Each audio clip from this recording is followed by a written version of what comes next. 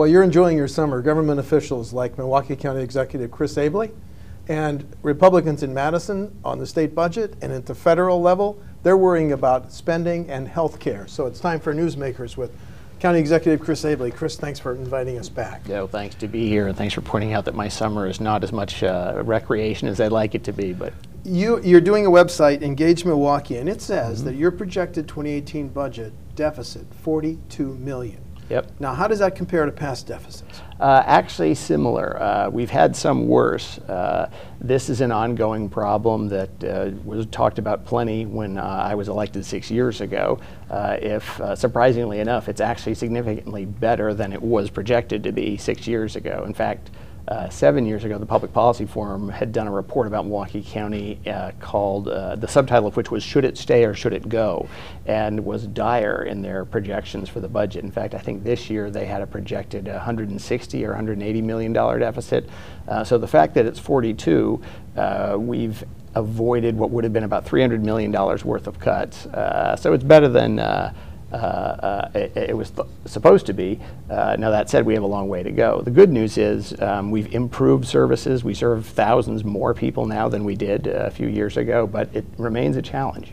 Now, part of that website is Balancing Act. Yeah. And you're inviting Milwaukee County residents to see, to help you balance a budget. Yeah. And if you want to decrease bus service, that's going to lower the deficit, but it's going to offset the 150,000 rides that are provided today. So what's the purpose of Balancing Act, and what advice do you want to hear?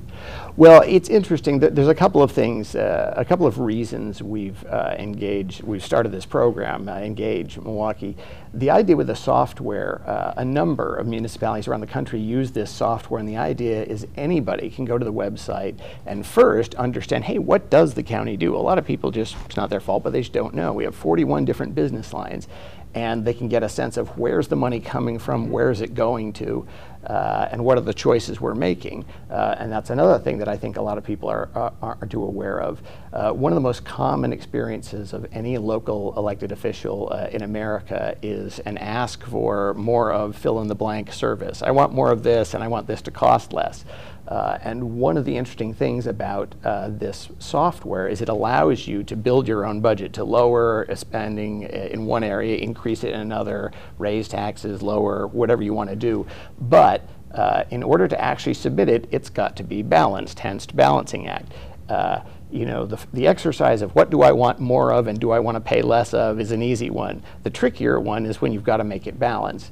But the fact that we've already had over 1,000 people use it is very heartening to me, that people are paying attention and hopefully understanding more about the county budget and how it relates to the state. Those 1,000, do they want more or less county services? In other words, hold the line on taxes, less county services, or do they support? Well, the interesting thing is, because everybody has to submit a balanced budget, yes. You know, the answer is yes to both of your questions. Some people want to raise some things and lower others. There's not a huge consensus. I mean, people care about transit. That's been big. But, you know, it's sort of like any poll. You're always surprised by some of the responses. I think the big surprise for people is the relationship with the state. So, you know, I know Mayor Barrett's talked about this a little bit relative to the city, but the same is true for the county. Our biggest source of funding here at the county is the state. And in 2007, the state gave Milwaukee County about $340 million. That's our shared revenue and all the aids formulas that that fund county government. By 2015, it was down to about 170. So 340 down to 170. In that same period, cut in half. The money that Milwaukee County sends to the state, because we have developed more jobs and we've got more companies, increased by about 200 million. Actually, I think a little bit more. And that's just a very tough bit of math for us to grapple with. And I think it's something, you know, as the mayor says, it's a relationship we have to rethink, because, you know, you can't do this forever. I look at it and I see a state biennial budget that keeps going up. I see the amount that Milwaukee County has been sending to the state going up, and I see the amount that's coming back going down. And that's the principle of return to origin, which is how a lot of states think about returning locally generated money to those communities, is something we got away from in the early 70s, I believe. But seems like it might be a nice time to revisit. That 42 million projected deficit, does that threaten bus service? Yes, it does. Also, what threatens bus service is the fact that now it's been 7 years, 8 years since we had an increase in funding for transit. So Milwaukee County gets less now than it did in 2009 for the bus system. And in the ensuing 8 years, things haven't gotten cheaper. We have, and so by the way we've maintained routes and kept fares low is by pulling in more local tax levy to the gap. So we put in millions more now locally than we used to. And so again, it's frustrating knowing that we've had a fair amount of success with economic development. We're sending more to the state, and transit lines and access to getting to jobs is about as closest line to economic development as you can think of. So it would be nice to see a little bit of an increase and see that indexed to the sort of income that we generate here in the county for the state. How much of that $30 wheel tax goes to maintain bus service? A fair amount of it. As you know, I proposed initially a $60 wheel tax, and as I've said often since then, I don't like the idea of a wheel tax any more than anyone else, but we don't have the option of raising a local sales tax. We're very limited on the property tax by state law in both cases. The wheel tax is the only option local governments have, and as I said before, if the funding that Milwaukee sends to the state was coming back at a rate that it used to, this wouldn't be an issue. But what's happening is the county is sending significantly more to the state than it used to and getting back less.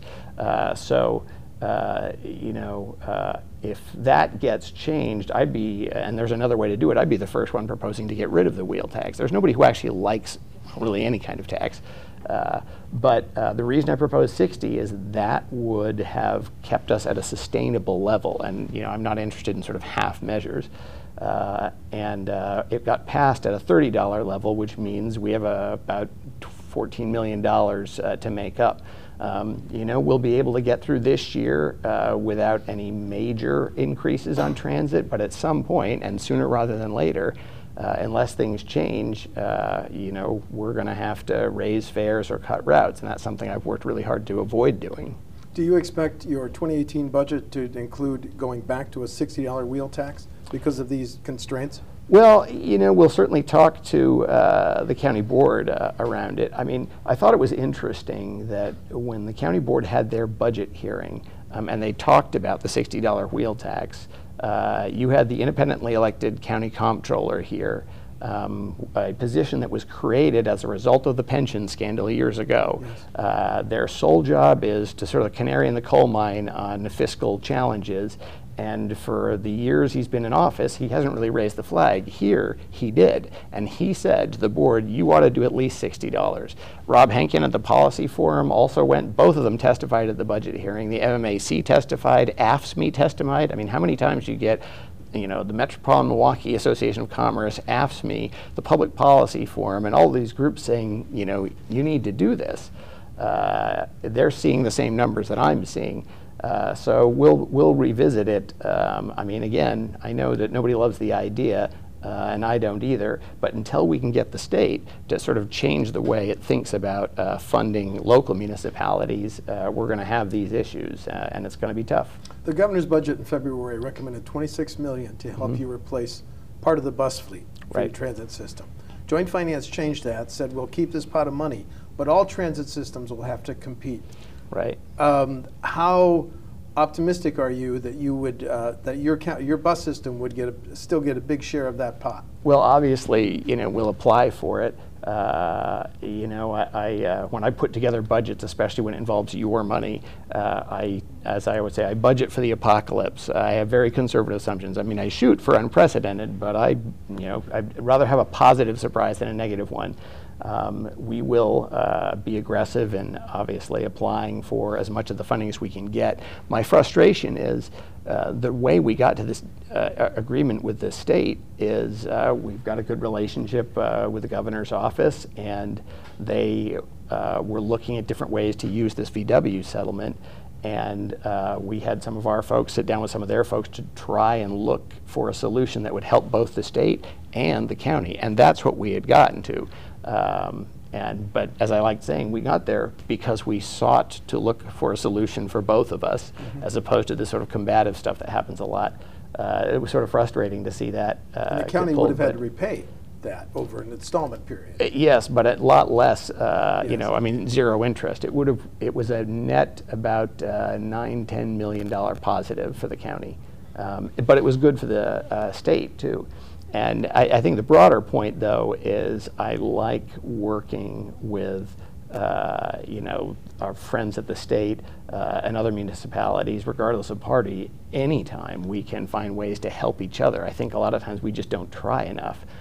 It's almost never the case that you can't make small improvement, and it's often the case that you can make large improvement. But again, if you let yourself, and I think most people in the country would agree that's something we need to get better at. That recent report, the recent audit on the pension system, errors rife throughout. Yeah. People being underpaid, overpaid. Yeah. Next steps, how does that get fixed? Well, it's a good question. Yeah, the number of errors is huge, and I think the reason is we have one of the most complicated pension systems in the country. To put it in perspective, the state pension fund, which is one of the best in the country, they have 4 classes of retirees.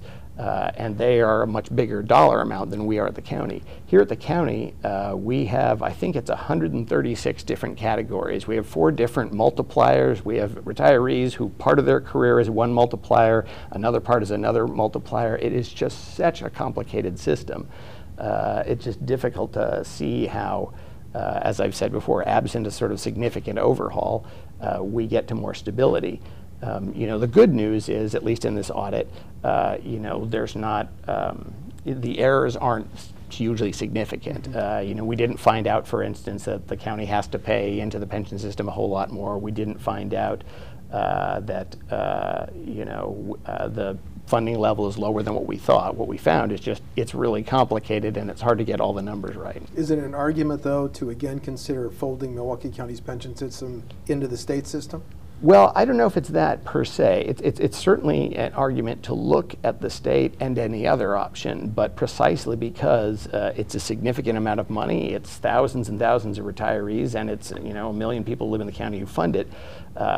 We need to make sure that if we're going to do make any kind of change, we do our homework and we look at every and model every option that's out there, and that's one of the things we've been doing. I think it's making quick decisions without the modeling that sort of led to this problem in the first place.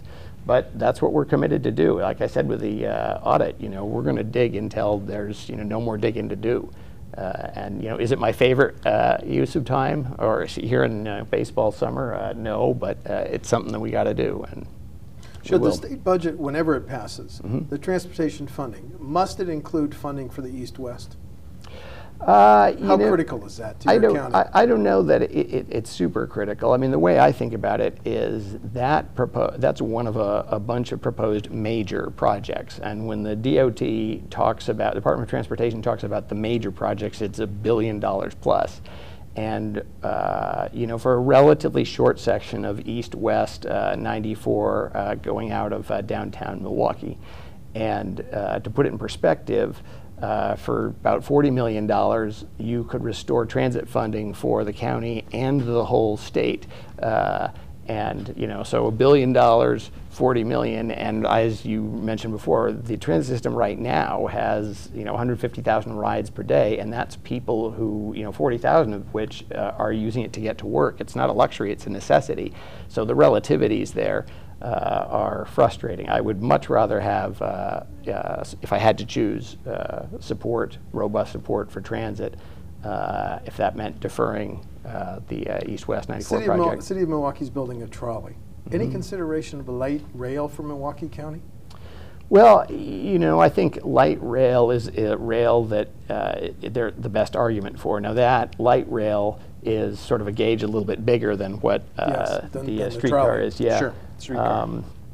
And you know, the issue though that both the city and the county have on transportation funding is the federal budget, which you know, in the proposed budget, it's the program that funds, one of the big programs that funds the streetcar and one of the big programs that would fund our bus rapid transit are being eliminated, along with a lot of other things. I mean, the proposed budget at the federal level would cut about $70 million from the county all over. And granted, you know, that's the proposed budget, and we'll see where we get.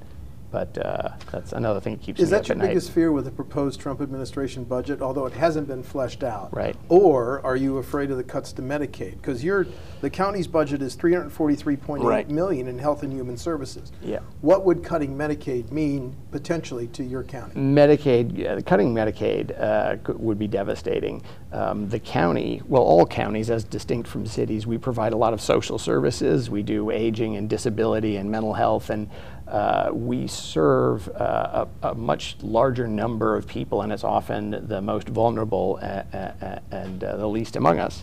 And when we get it right, we're empowering them. But one of the tools and resources we use is, among other things, Medicaid.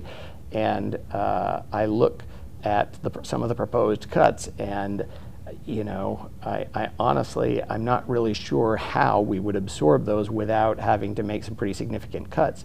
Similarly, you know, Milwaukee, the county, did the vast majority of the work that led to winning the White House challenge a couple of years back, meaning we got about 58,000 more people healthcare coverage, who hadn't had it before, which the county has actually saved us money because we serve everybody, and when people come in and they're covered, you know, they're covered. We don't have to backfill with local tax levy, and also they're better able to, you know, get jobs and kind of build their lives, and we have a healthier workforce. I worry also about potential changes to the Affordable Care Act, but you know, in these jobs, I've got a whole lot of pieces of the budget, and my job is to work with what I got, you know, not what I'd like to have. So you know, I've got models for different eventualities at the federal level. President Trump's proposed budget, the basic outline, also zeroes out Great Lakes research.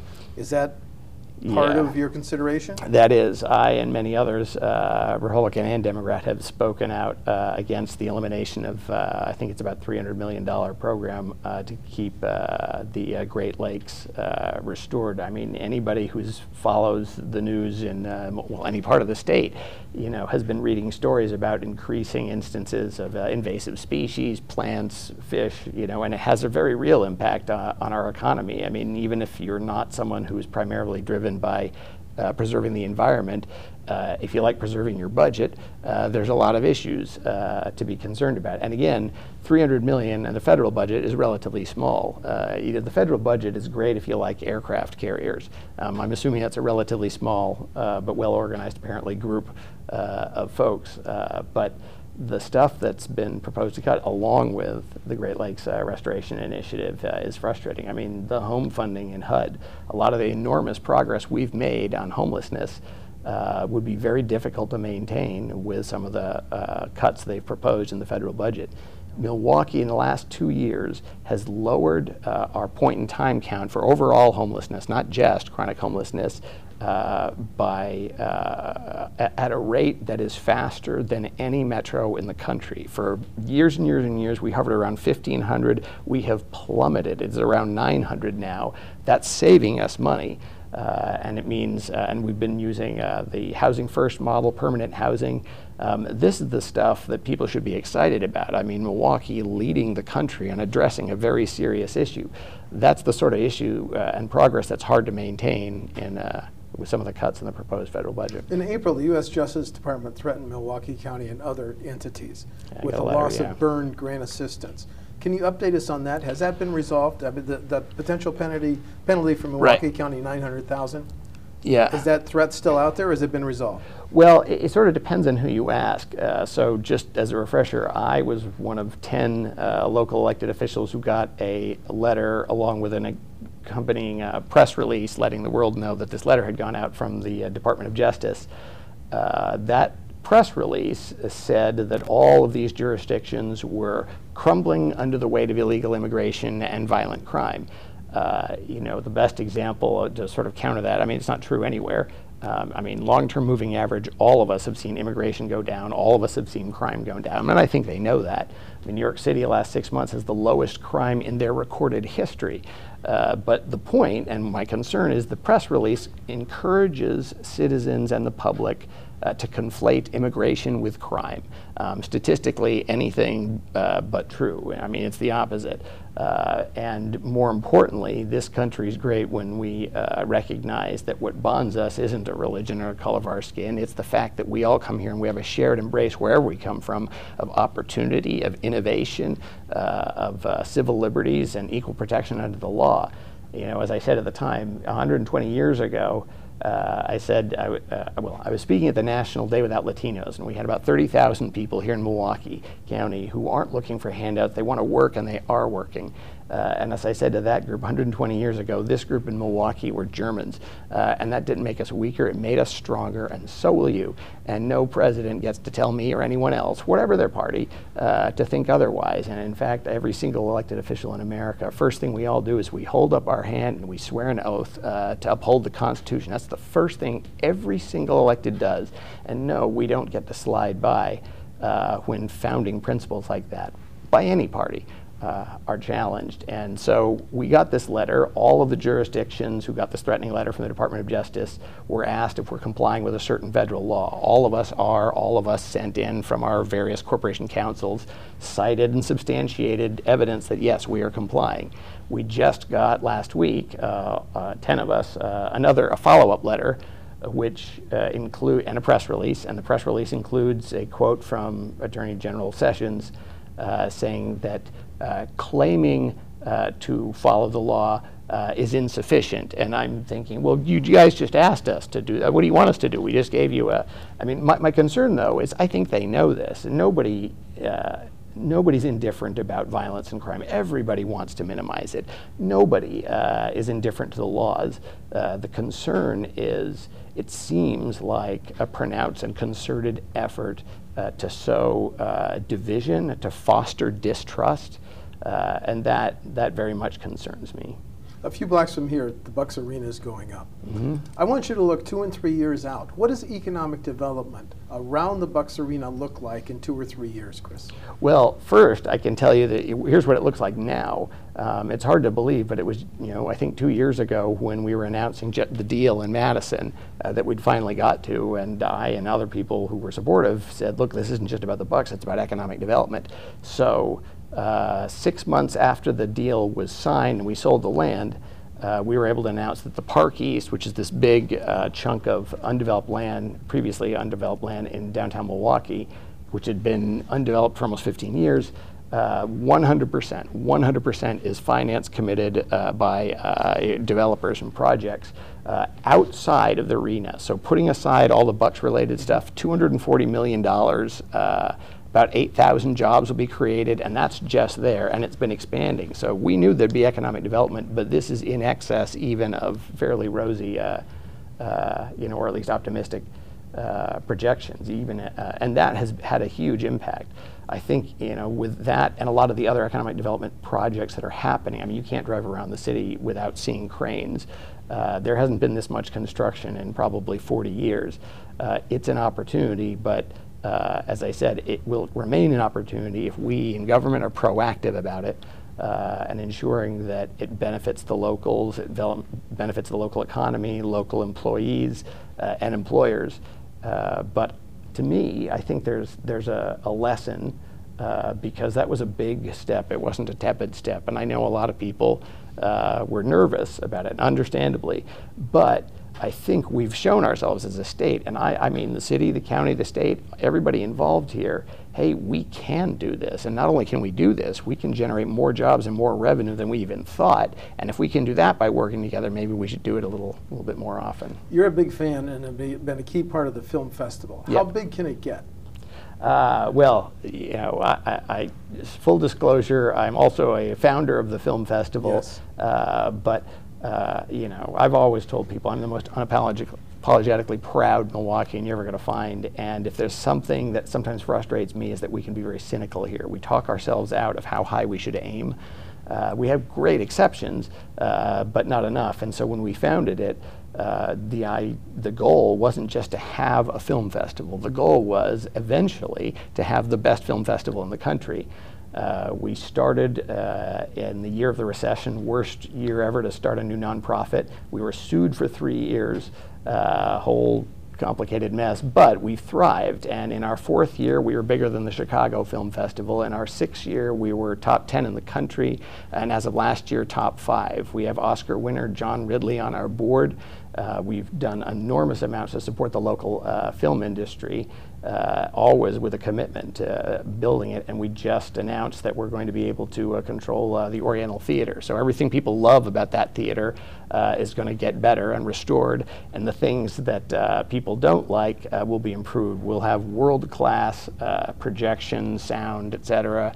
The public areas will have more opportunities in them, and will be presenting year-round as opposed to just during the festival. So look out Sundance, look out Cannes. Look out Sundance, look out Cannes. Actually, I have a friend who's the Salt Lake City mayor, which is what they call the county exec out there, which is sort of odd, but he's my counterpart, and I was with him in Salt Lake at Sundance, and I was wearing my Milwaukee Film t-shirt, and a number of people came up to me and said, "Hey, you're involved with Milwaukee Film? Those guys are exciting." And I said to my friend Ben, the Salt Lake County mayor, "Oh, you've got a nice little festival here too." But yeah, I say stay tuned for Milwaukee Film. Almost out of time, just a couple more questions. 63% of the Milwaukee County tax base is residential.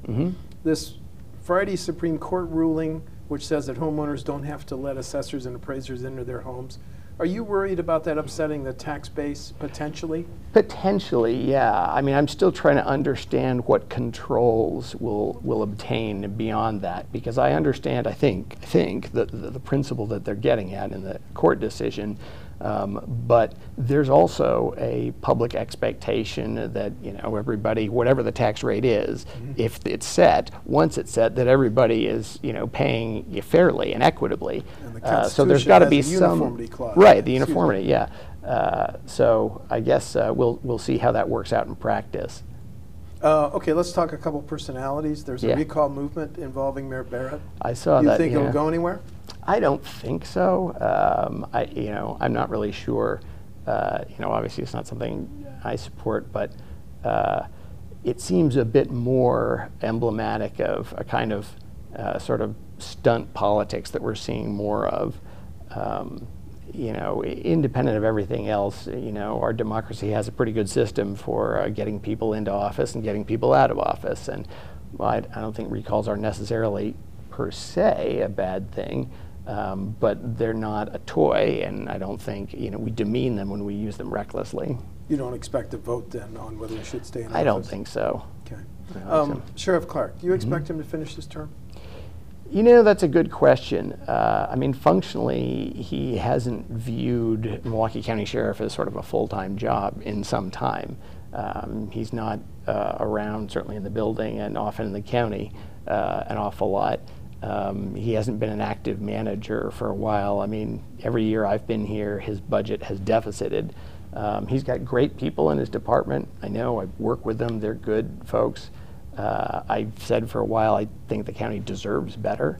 Regardless of somebody's politics or personality, if you ask voters to put you in office, it is reasonable for them to hold you accountable for actually serving in that office. And that's a bar that I don't think he's met. Do I think he's going to come back? I'm not really sure. I mean, the tone of some of his remarks publicly has been, he kind of thinks he's bigger than Milwaukee. And his recent, he seems like he's burned an awful lot of bridges. He's got these ongoing investigations into deaths at the jail. He's got the biggest deficit he's had this year. I'm not really sure what the incentive would be for him, but I guess we'll see. And then final question, there are now 5 Democrats, including Mr. Gronick, getting in today. Your impression on the assembling field of Democrats that want to beat Governor Walker? Well, it'll be interesting to see when, we get closer to the election who's kind of a serious candidate, who's staying in, and we find out a bit more about, what they all stand for. I don't know the young guy, Harlow, that much, but yeah, it'll be interesting to see. I mean, election's still a ways away, and a lot can happen between then and now. I mean, I think, there are certainly people who are, I think it's always good for anybody, even if they're doing a great job, to have opposition and have someone run against you. I mean, I think it's good when people run against me, and it forces you to just rethink, okay, do my principles hold up? Do they make sense? Can I explain them to people? What does the public think? I think the process is good. I mean, more broadly, I guess, like most people, I'm increasingly frustrated with where our two-party system is now. I mean, if you've got 5 or 6 states where the majority voting bloc is neither Democrat or Republican, it's unaffiliated or independent, and you've got millennials, biggest demographic in history, who more than any other polled demographic, you say Republican or Democrat, they'll say none of the above or moderate. I think they're frustrated with the amount of time that gets spent arguing or taking credit who wins, who loses. Join my team. Too much partisanship, not enough citizenship. You've been able to do deals with the Walker administration, including the Milwaukee County bus thing. Will you play a high profile campaigning for the Democrat, whoever gets the nomination against Governor Walker? Will you be very active? I've supported Barrett winning his run. I supported Mary Burke when she ran. I think when I've gotten involved supporting people who are candidates for any elected office, it hasn't been about party, and it hasn't been about what I'm against. It's generally about what I or they are for. I've written checks to people on both sides and gotten frustration from both sides about that, but I don't expect other electeds that I'm going to support to agree with me on everything, but what I do expect, and I think everybody should, is when they spend their time working with their colleagues, what they're looking for isn't credit, but for solutions. They don't see someone who disagrees and think there's an enemy I need to defeat or, whatever, destroy them. They see a potential ally, and they see a citizen, a fellow American. We've gotten so far away from that sometimes, and what I'm hoping in any event is that the election doesn't make us as a state more contentious than we are. Milwaukee County Executive Chris Abele, thanks for talking to Wisconsin. You bet. Thank you. Always a pleasure. Thanks.